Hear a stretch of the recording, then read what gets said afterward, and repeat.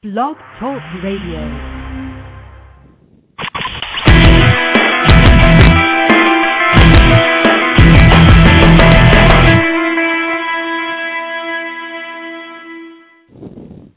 Good morning, and welcome to NJSBA's Blog Talk Radio show, Conversations on New Jersey Education, a show dedicated to creating a conversation among those of us in the education community and beyond on the important education issues of the day. A conversation that brings the state leaders to you, and I hope that you all feel free to join in the conversation. My name is Ray Pinney, and I will be your host this morning. A couple of ground rules. First, we will not be using the chat room feature on the show today. And if you are interested in calling in, a few things you should know. To call in, you dial 1-347-989-8904, and when you are ready to make a comment or ask a question, press the number 1, and that will indicate on my switchboard that you're ready to ask a question. I have someone who will be screening calls. Her name is Anne-Marie, and she will get your name and the topic that you want to discuss. Also, if you're on the phone line, turn the volume down on your computer and only listen on the phone since there's a delay. Finally, I will not be taking callers right away, but will in about 20 minutes or so. So be patient. I'm really excited about today's show. In New Jersey, it seems that the education reform movement is in full swing, and we are talking about almost every aspect of education from school choice to teacher tenure. To many of us in public education, this reform movement seems to have happened overnight, mostly occurring with the election of Chris Christie as governor. But this movement, as our guest today will let us know, is nationwide and occurring in almost every state. Issues such as testing, choice, teacher evaluations, and tenure are popping up in every state. The rapidity of the issues, I feel, has caught most of us off guard. And not only that, it seems that the political party affiliations matter less than they have in the past. It is a world where Democrat Barack Obama and Republican Chris Christie can find common ground. I feel very fortunate this morning to have Dr. Diane Ravitch with us. Just about a year ago, she published a book entitled The Death and Life of the Great American School System. And I read her book, and which is why I called to have her on this show. And I think it's a must-read for everyone in public education. And I would tell you to go out and buy the book now online. It's very easy. And before I introduce Dr. Ravitch, I think what she can bring to the table is that many of us in the education community are like, we came into a movie theater, and the movie's halfway over, and we're trying to figure out the plot to the movie, and it's a mystery movie, and we can't figure it out. I think Dr. Ravitch, since she's an educational historian, in this book helps lays out the plot and the players so that you have a better feel for what's going on. Dr. Ravitch, I'd like to welcome you to Conversations in New Jersey. Well, great. Thank you for inviting me. There's so many parts of your book that I wanted to go through, but when I mentioned to someone that your book, The Death and Life of the Great American School System, someone said to me, isn't that where Diane Ravitch does a 180-degree turn? Now, after I read your book, you might argue it's a 360-degree turn in that you came back to where you started. Am I correct in that, or? Well, I think it's really just an example of what I would call critical thinking. If we go through life laying down our marker, let's say at the age of 22 or 25 or even 30, and then never, ever changing our mind, that makes for a very uninteresting life and an uninteresting conversation because you can predict whatever that person thinks or says. I would like to say that I don't think I made either a 180 or a 360. What I've always believed in, what I've always contended from my study of history as well as my engagement in current issues is that I would like to see all children get a great education. There was a time right after I had worked in the first Bush administration when I argued on behalf of testing and also on behalf of choice and accountability, and I saw those as strategies. I saw them as strategies and believed that competition and putting everything out there for the public to see in terms of gains and test scores would encourage better education. I began to realize several years ago that things were not working out that way. I think I was speaking on the grounds of hope, but I've seen that the hope I had and the belief I had in those ideas were dashed. So you might say, yeah, I'm back to where I always was, in the sense that I still believe that every child should get a great education. Where I've changed my mind and what I document in the book is that accountability, excuse me, I have to cough, that accountability and choice are not going to lead us towards a better education. The combination of the two turns out to be toxic. That the more we rely on test scores to punish and reward schools, the more we incentivize the very, very activities, cheating, teaching to the test, comparing kids solely by their scores on basic skills tests. These undermine education. That's the whole, I guess the point of my book is that we're now creating lots of competition to public education, a lot of privatization. They, too, are incentivized to get higher and higher test scores, and they will get them by any means necessary. The irony being that, in fact, they haven't gotten those high test scores, and all we've managed to do this past year, this past decade, really, is to put in place political structures that have immense political power and money behind them, but are terrible for education and terrible for kids. There's so many aspects that you touch on a little bit of everything, but one of the things, and you kind of end the book, towards the end of the book, you talk about the role of foundations in this, before I get into each specific issue, because that's something that's playing out in New Jersey now. I'm not sure if you were aware, but in Newark, there was some speculation about an educational plan, and it was found out that it was done by a foundation, sponsored by a foundation, and our acting commissioner has a consultant. I understand. From the Broad I've been reading the news. I'm not there, but I'm not very far away, and I read the news from New Jersey. And what I warn about in my chapter 10, it's called the Billionaire Boys Club. It's that they're a group of incredibly the wealthiest foundations in the education sphere. The Gates Foundation, the Eli Broad Foundation, the Walton Foundation, and I could go on and list several others, but those are the three big ones. These are very rich people who know almost nothing about education and have adopted it as the hobby of the moment, and they are placing their bets on certain strategies, particularly testing, judging teachers by test scores, and charter schools and vouchers, and these are the strategies they've been promoting. They have been incredibly successful so far because they also happen to be part of a world of very wealthy people who make contributions to political campaigns. And so you see, for example, the Wall Street hedge fund managers jumping feet first into the charter school promotion business. There's a group called Democrats for Education Reform. There's another group called Education Reform Now. You may have seen of a group called Stand for Children. There's another that always ends in the word can, like there may be a New Jersey can by now. They aim to be a 50-state organization, but they all support the same goals. They're all supported heavily by Wall Street. There's a lot of Wall Street money invested in this particular vision of school reform, and it's a fascinating social phenomenon, and I'd be willing to bet that very few of the people involved in promoting this have their own children in the kinds of schools that they're creating. So when I first read your book, I said you almost would consider them. There was a movie that just came out called The Adjustment Bureau, and I said that the foundations are like the Adjustment Bureau, keeping education policy going in a certain direction. I think you used the word they've captured the education policy discussion. Is that your big concern too? Oh, yeah. What concerns me in particular is the Gates Foundation, because they are the biggest, the most powerful. Others follow their lead. The Broad Foundation, which I know has also been active in New Jersey, and I believe they're the ones who put up the money for the study that Chris Cerf was involved in. The Broad Foundation has been training urban superintendents. They have something called the Broad Superintendents Academy, and they now have Broad superintendents across the country in many urban districts.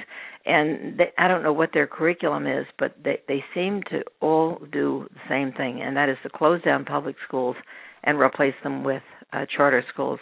There's a Broad-trained emergency financial manager in Detroit, and he just yesterday announced that he was giving a pink slip to every single teacher in the city of Detroit, and he has a plan to close down or to replace almost every public school in Detroit with a charter school, although it's now perfectly obvious that the large numbers of charters in Detroit do not get better results by any measure than the regular public schools. So instead of addressing whatever the specific needs are of the children, they're simply rearranging the boxes and privatizing as much as possible. That seems to be the Broad method. And given how active both Broad and Gates are, as well as the boy billionaire Mark Zuckerberg, in terms of capturing policy in New Jersey, that's what's coming your way. Now, let's talk about charter schools, because I have to admit, I sometimes get confused. It seems that every group that puts out can find data to justify their opinion on whether charter schools are successful or not. How do you judge how charter schools are doing? Well, the coin of the realm is test scores, and I would wish we had a different coin of the realm, because I think that there's far too much emphasis on testing. The tests that we've had and used for many years are deeply flawed, and we're also creating a system of ranking and rating that where we end up having a few winners at the top and having lots of other kids feel that their life has been blighted forever by not having good test scores. So I would rather not use test scores, but that's the indicator we have to work with. You have in New Jersey a man named Bruce Baker at Rutgers who's done a number of studies of charters in New Jersey, charters in New York, charters elsewhere. There have been now multiple studies of charters from across the country, and with very few exceptions, they all reach the same conclusion, and that is charters do not, on the whole, produce better test scores than regular public schools. You can always find the high-performing, high-flying charter school, but you will find many more abysmal, low-flying charter schools at the other extreme. Most of them do no better. The other thing that characterizes charter schools is that they select. When they have a lottery, they're not getting a fair cross-section of the population. They're getting the most motivated students and families.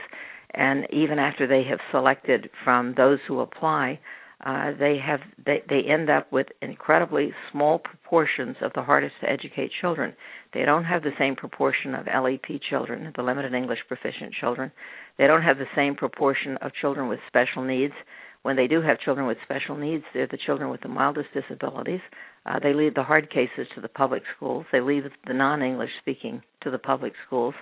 And when they boast about how many poor kids they enroll, they tend to have larger numbers of children on reduced lunch, and not the proportionate numbers of children who are on free lunch, who are the poorest of the poor.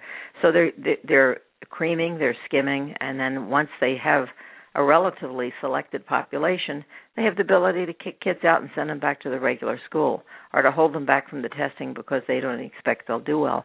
So we should have a sector in the charter world that gets absolutely spectacular results, but they don't. Despite all those advantages, there's still this enormous variation from the high flyers at one end to the bottom feeders at the other. And there are just it's not a reform. It's just a way of privatizing education. Which probably goes back to your concern with the foundations. Is that I think the tenor is that we want to run schools like businesses. Yes. And what are some of the issues that you have with that?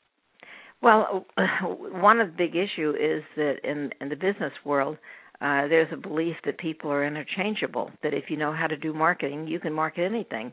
If you can do sales, you can, whether you're selling magazine subscriptions or soap or automobiles or cosmetics, it really doesn't matter. And so we see people in the business world move from one sector to the next and do so seamlessly because marketing is marketing. The problem is that so many of the people who apply this business model think you can do the same thing in education and bring in people with no education background at all, either to be teachers or to be principals or to be superintendents. And so we have, for example, Teach for America, which enrolls lots of very idealistic, very smart young people who agree to stay for 2 years. And we have many districts where experienced teachers are being laid off because they cost too much and the budget has to be cut. And then they bring in Teach for America, who are bright and idealistic young people with 5 weeks of training. And study after study has shown that they really don't do any better than other brand new teachers. They aren't even compared to experienced teachers. But since they'll be gone in 2 to 3 years, it doesn't do anything to build the education profession. If anything, it tears it down. Similarly, we've seen with principals the development of many principal leadership academies. This is modeled on New York City's Leadership Academy, which really has gotten very bad evaluations. But city after city, state after state now has this idea that you could bring in people from business or from the corporate world or from the military, give them a year of training, and without any experience as teachers or with a year or two of teaching experience, that's enough to be a principal. Well, it's not, and there's no evidence to show that that makes any sense, but it gets worse. It gets worse because school districts, in their desire to find that management expertise, are recruiting non-educators to be superintendents. And the most spectacular current example would be what happened in New York City, where Mayor Bloomberg, exercising the total control vested in him under mayoral control, brought in a publishing executive, Kathleen Black, to be the superintendent of the nation's largest school district. And she lasted, I think, 95 days. To the point where, although he had defended her time and time again because she was a superstar manager, she had absolutely no capacity to run the school district, despite being surrounded by many deputies with many years of experience. She couldn't speak in public. She couldn't answer questions. She didn't know the issues. It just went on and on to the point where she became an embarrassment to the mayor, and he replaced her. So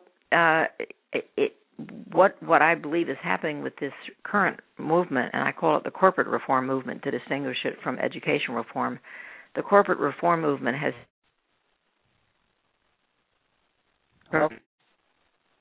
the other is deprofessionalization. Anyone can teach, anyone can be a principal, anyone can be a superintendent. Little or no experience is required. Yeah, and I would tend to agree with you that, first of all, I don't know how you would be able to judge good teaching if you haven't taught or been in the classroom for some time as a principal. And that's one of the key jobs of a principal, is training and observing teachers. Sure. Well, when you consider that we're now in a kind of a national obsession with the idea that American schools are overrun with bad teachers, and if we could just find and fire those bad teachers, we would then be number one in the world. Well, the whole idea is ridiculous, frankly. It's ridiculous on so many grounds that I'm not sure I have even the time in this interview to go into them. But this is truly what every state now is because of Race to the Top. And I have to say this has been unleashed by three different people and phenomena. One is Arne Duncan, who believes this, and so he put it into Race to the Top to create a new evaluation system because principals can't be trusted to make these judgments. And then Waiting for Superman kind of makes this into a big public thing. American schools are overrun with bad teachers. We have to find them and fire them, and then we will become the best in the world. It's all, frankly, ridiculous. The person who makes the judgment about whether teachers are good and should be recognized as the best is the principal. And that principal has to be someone who has deep educational experience in order to make that judgment. The same person has to make a judgment when someone comes into the classroom and says, I want to teach, not to say you're bad, you're fired, but I got to help you. You need help. Let's make sure you work with this mentor. Let's make sure that this teacher's your cooperating teacher. Let's make sure that you get the help. If you earnestly want to be a teacher and this is what you wanted all your life, we're going to give you all the help you need to succeed. And if you've gotten all the help you need and you still can't succeed, then we'll counsel you out. But my job is not to fire you. My job is to help you. But that's not something that only an experienced principal can do. And what the Gates Foundation is trying to do and what the Race to the Top legislative measures are trying to do is to develop a computer algorithm and say, let the legislature decide. This is nonsense. This is not only nonsense, it's stupid. And don't hold back. Let me tell you what I really think. Yeah. One of the things, in reading your book, you give examples of what happened in San Diego and in New York. And I work for a school board association. And I took it looked like, at least from my perspective, in some of those incidents that you brought up, that there's a concern that they don't like elected boards. The control needs to be, I guess, more corporate, if we go back to that term, and that it would be under the mayor and the superintendent, and that would be pretty much the leadership model that is espoused by many in the education reform movement? Sure. Well, the corporate reform movement, and you must remember never to refer to it as the education reform movement because none of this is about education reform. The education ideas that are being espoused have no evidence behind them, and they're actually harmful to education. So it's important always to say the corporate reform movement. The corporate reform movement works on the theory that school boards are a hindrance and that they just get in the way and we should get rid of them. In fact, they work in the theory that any kind of democratic participation is a nuisance. And so New York City would be a good example where the mayor makes all the decisions. He chooses the chancellor chooses all the superintendents. Actually, almost all the superintendents have been eliminated. They now have corporate titles like chief talent officer or knowledge executive. There are no more superintendents in reality. And what they've done is to create a model of accountability in which every school is theoretically autonomous. And what that means is that every school will be judged by its test scores. If they go up, the principal's good and gets a bonus. If the scores go down, the principal's bad and might be in the school. And so there's the brilliance of the scheme is there's never any accountability at the top. If things go wrong in 1 or in 100 schools, it's not the fault of the leadership, it's the fault of the people on the ground. So all accountability gets devolved to the school level. No accountability flows to the top. And there's no need for a school board because the mayor appoints every member of the school board. And when Mayor Bloomberg appointed the school board, he didn't get every member. He has 8 out of 13. His 8 always vote yes for whatever he wants. And on the one occasion when there were 3 of them who said that they weren't prepared to vote yes, he fired them. He fired his 2 and then got a borough president to fire his 1. So he ended up sending the message clearly, if you want to serve on my school board, you always vote the way I tell you. This is mayoral control, which is one-man rule. This one man happens not really to understand education issues much because he thinks everything can be determined by data. And it's really not a very successful model. I'm planning in the next few weeks to write an update to the book. It'll come out, I think, sometime in the fall in a paperback version with the update. And the update will show that whereas New York City boasted for years about its dramatic score gains, all the score gains disappeared. They went up in smoke. The State Education Department brought in an independent team from Harvard, Daniel Koretz, who's a very well-known testing expert, and his team went through the test and the testing procedure in New York State and discovered that the state test scores were wildly inflated, and they all had to be deflated. And when they were deflated, all the New York City gains disappeared. So the miracle disappeared with it. And we have the mayor has spent many extra billions of dollars, a lot of it on no-bid contracts and on upgrading IT and bringing in more technology everywhere, the goal being to eventually have fewer teachers and more computers. But despite the dramatic increase in spending, the budget has virtually doubled over the past 9 years of mayoral control. The test scores have been not flat, but they've gone about up at the same rate as other big districts. So there have been some gains, but no dramatic gains. And the New York City miracle went up in smoke. We're speaking with Dr. Diane Ravitch. If you want to call in and ask a question, 1-347-989-8904. The whole accountability model does hinge on a standardized test, and in some classes like math, music, even social studies is so varied. We don't have standardized tests for, at least state standardized tests for everything.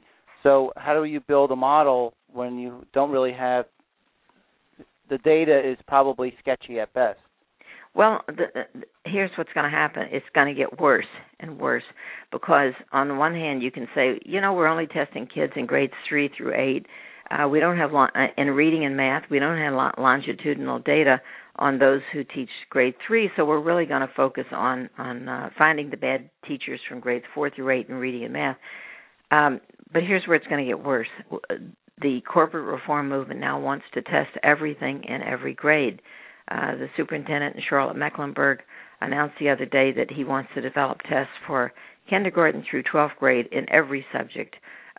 State of Florida has just recently passed legislation to test everything that's taught, even band, choir, music, physical education. There'll be value-added growth methods, measures, and all of those. State of Colorado is testing everything. I just the other day saw an article written by a young woman named Dana Goldstein, which was online, and where she talked about observing a first-grade art class where the children were given a multiple-choice test about deciphering the meaning of a painting by Picasso. There's a point at which you have to say, this is totally insane. And you even, I remember reading your book, that you can have higher test scores and worse education. So is that because schools and teachers will feel the pressure to just teach to the test, and the test may only be math or whatever it is?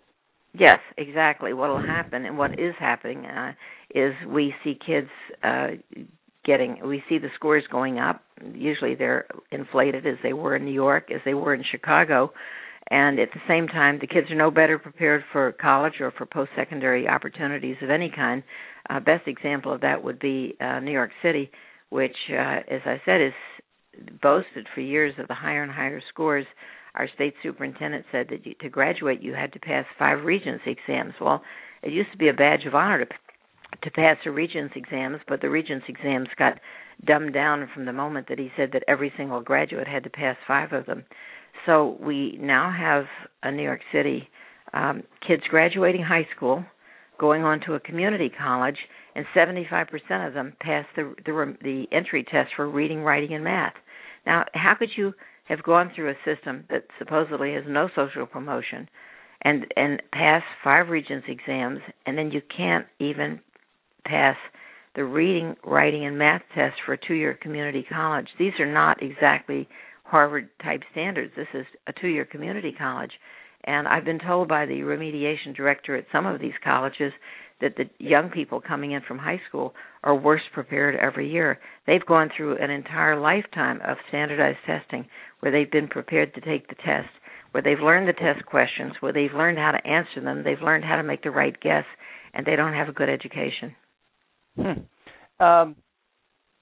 Let's get back to the role of the teacher, because in New Jersey we're looking at tenure reform, we're looking at how we evaluate teachers, and tying teachers to student achievement. In many cases, that is the test. And in your book, and I loved it, what would Mrs. Ratcliffe do? I like you, probably like most people who went through education, I had a Mrs. Ratcliffe. Mine was Mrs. Strucco. And I always said if they don't rate her as a great teacher, then it's not a good system. But how should we be evaluating teachers? We have to do it the hard way. The hard way is through having experienced evaluators, and that is experienced principals making a judgment. That means that they have to go into the classroom with diligence. They have to observe what's happening in the classroom. They have to observe the kind of student work being produced there.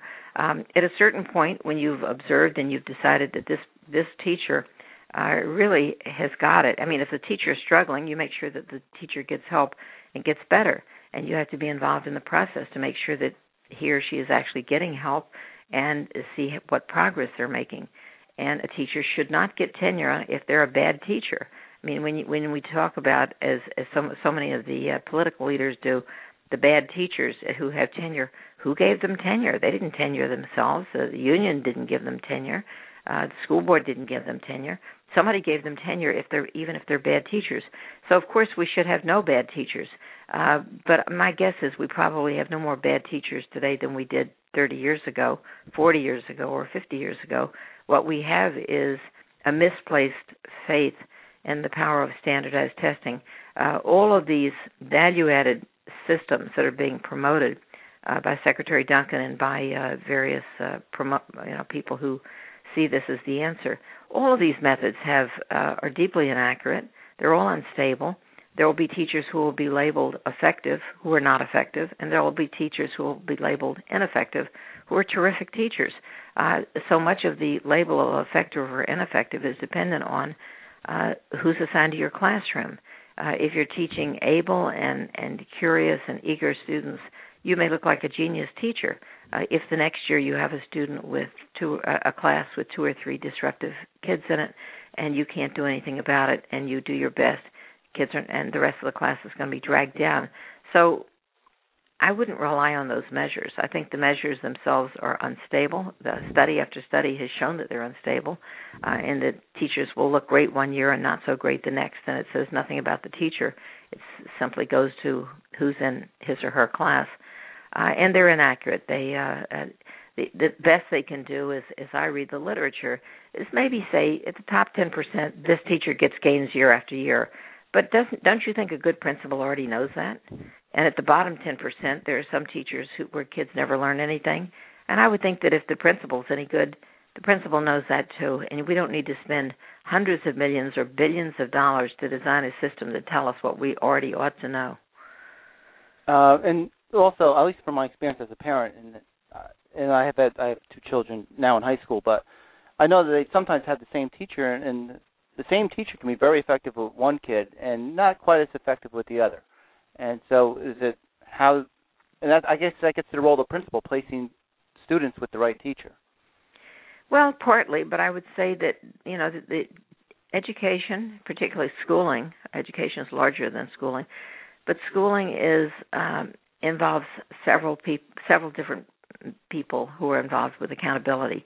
The first layer of accountability is the family, because that's where it starts. If children arrive in school ready to learn, the odds are very strong that they will learn, and that regardless of who their teacher is, they will learn because they're prepared to learn.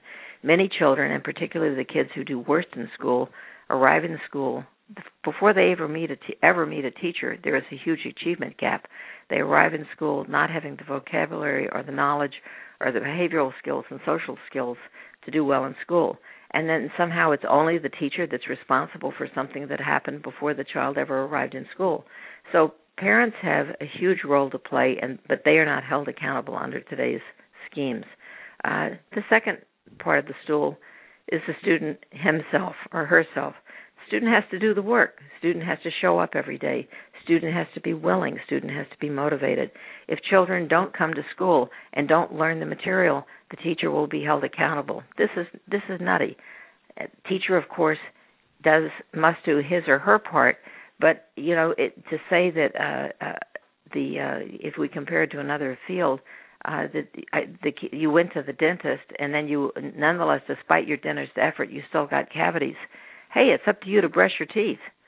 So there are many characters, many actors here who should be held accountable, including the teacher, including the principal, including the school board, including the district leadership, including the family, and including the student. But somehow the current dialogue is, if we can just fire enough teachers, things will get better. That is ridiculous. We're never going to improve our schools. One of the things that I think you believe is really important and that is actually not being discussed is the curriculum that we teach our children. At least from reading your book, I think you feel that's an important ingredient in education that is not being discussed. Why do you feel that's not being discussed? Well, because what's happened as a result of No Child Left Behind is that all focus has been only on basic skills because that's the only thing that counts. And many districts across the country have been narrowing their curriculum. They have been, first thing that goes is the arts, which I believe is crucial. I mean, if you're going to have a school and you don't have the arts, you don't really have a school. Children have to have a reason to want to come to school, and it's usually an arts program.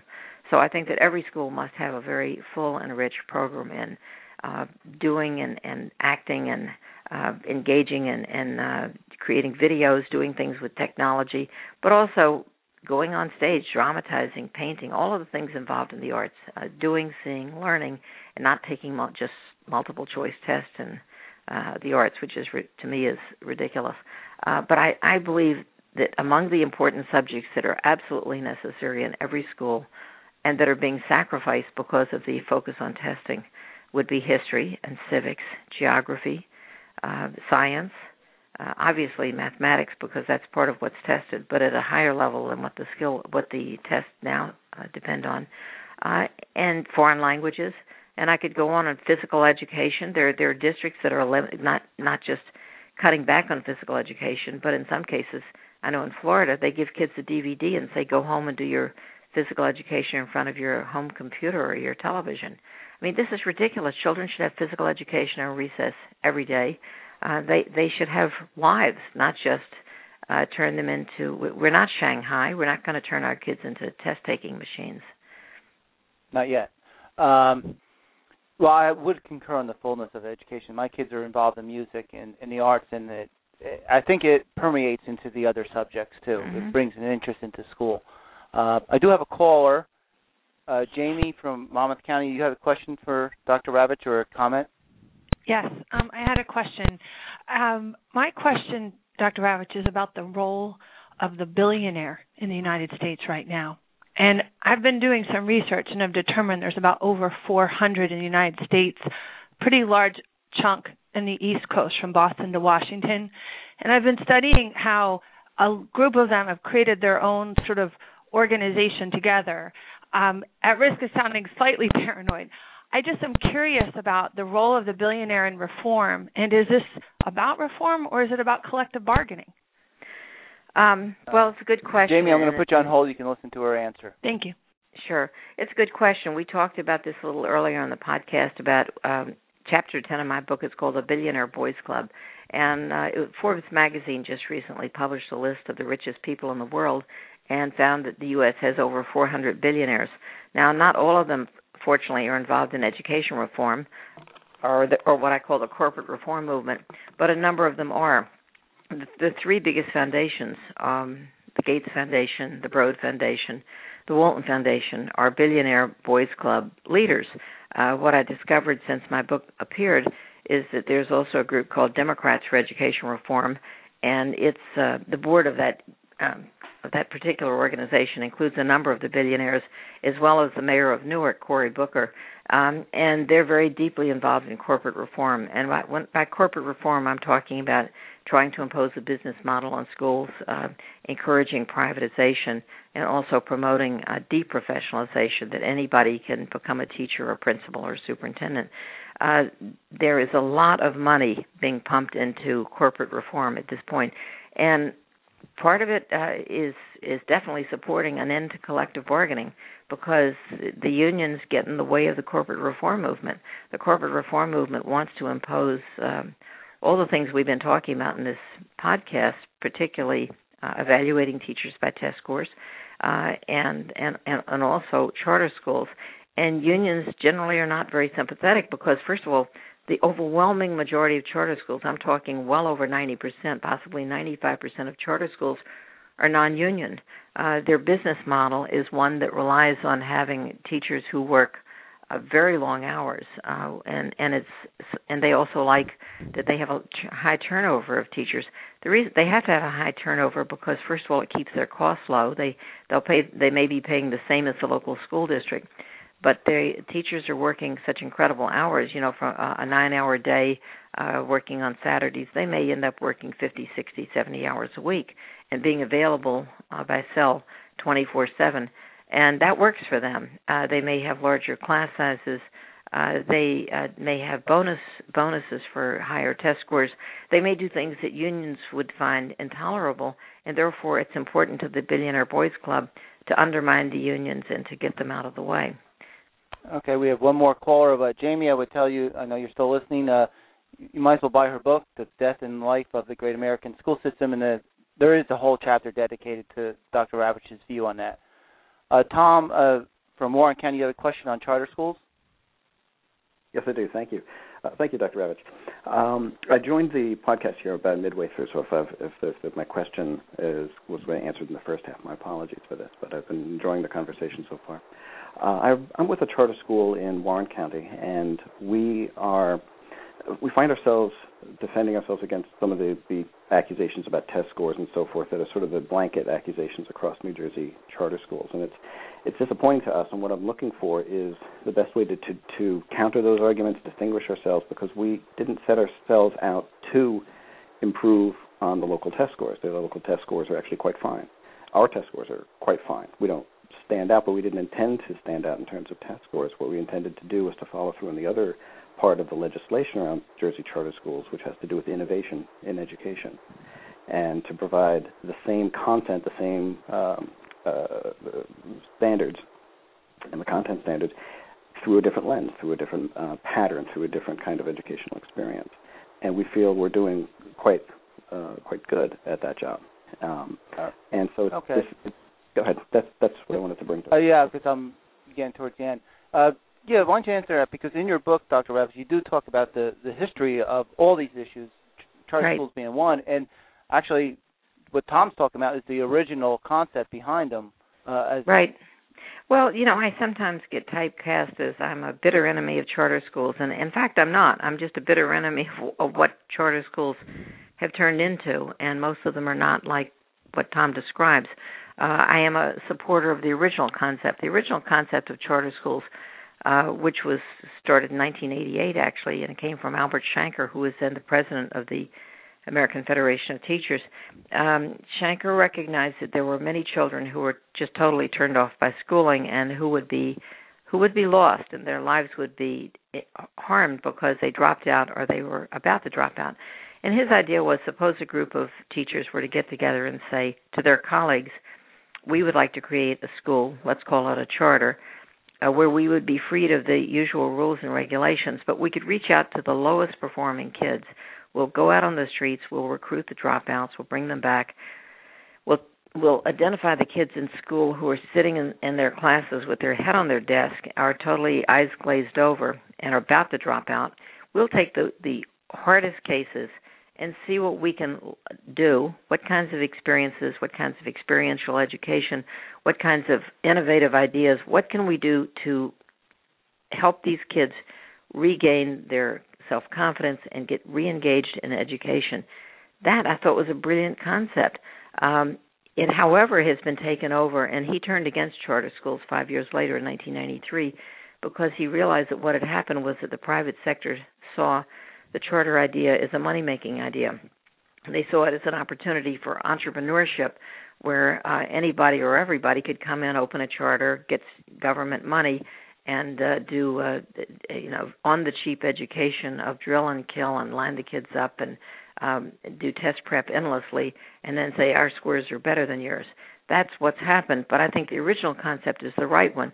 So that I just did a Q&A with North Star Academy in Newark, where I said to them that I would love to see a charter school that went out for the toughest kids and never boasted about test scores and never boasted about anything, because if you're running a good school, you don't boast. Boasting is for braggarts and for insecure people.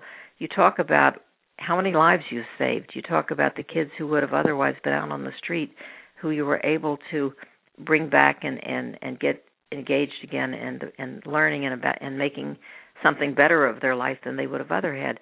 So I support the original concept. I absolutely think what's happening now, though, is about entrepreneurship, about making a profit, about people who pay themselves $300,000, $400,000, $500,000 to run a small charter school or a small charter chain, and a couple of other things that I want to make sure I get in.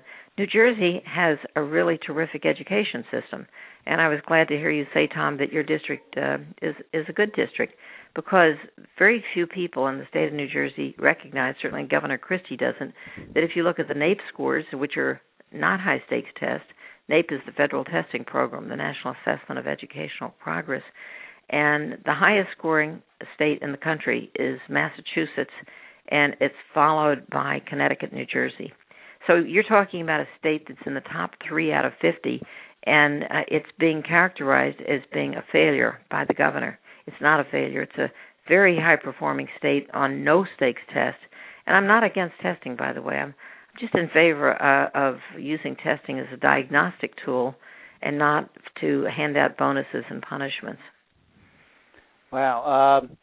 We're actually coming to the end of our show. I'm glad you ended on the positive note, and I did want to mention that from our perspective, New Jersey is excellent, and this discussion is really driven by poverty education, which I'm not sure if anyone has any education answers to. Dr. Ravitch, any final comments? Yeah, my final comment is that the big elephant in the room of education is poverty. And if you were to look at a group of test scores and rank them by from top to bottom, you'd find that the most affluent kids have the highest scores and the poorest kids have the lowest scores. And yet the corporate reform movement refuses to recognize that poverty has a tremendous influence on academic achievement, and instead they say if you can just keep firing enough teachers, then everybody will be at the top. That is delusional, and it's also a way for the wealthiest people in America to evade their responsibility for coming up with some creative ideas about how to help children and their families live better lives, because to the extent that we can reduce poverty, we will also simultaneously improve education. Okay, that gives me 5 seconds to end the show. Dr. Ravitch, thank you, and thank you all for listening. Thank you. Dr. Ravitch, thank you.